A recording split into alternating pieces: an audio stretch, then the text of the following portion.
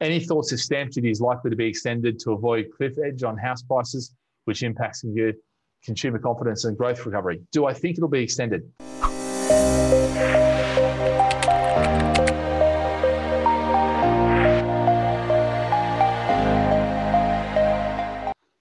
I don't think it will.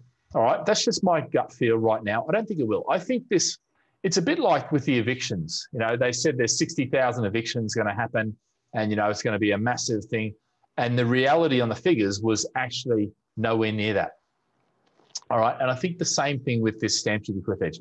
I think, yes, it's taking longer to get those sales processed and that sort of thing. So yeah, a few people might miss out. But do I think, and look, it depends what happens the next 3 months. If the market continues to boom, boom, boom all through winter, then maybe we're going to have a problem where we have a cliff edge, and maybe they will do something.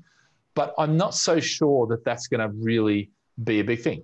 Will they maybe change it so they integrate it back, or graduate it back in? Possibly, but I think it depends what happens over things. If things slow down now, and the backlog is able to catch up, then I actually don't think there will be. I'm not going to see it. I'm not planning on it being extended. Be sure to subscribe and press the like button. And if you've got any questions, you can send them through to webinars@gladfish.com, and I'll be happy to record a video in response or include it in my weekly webinar, weekly live stream, I should say.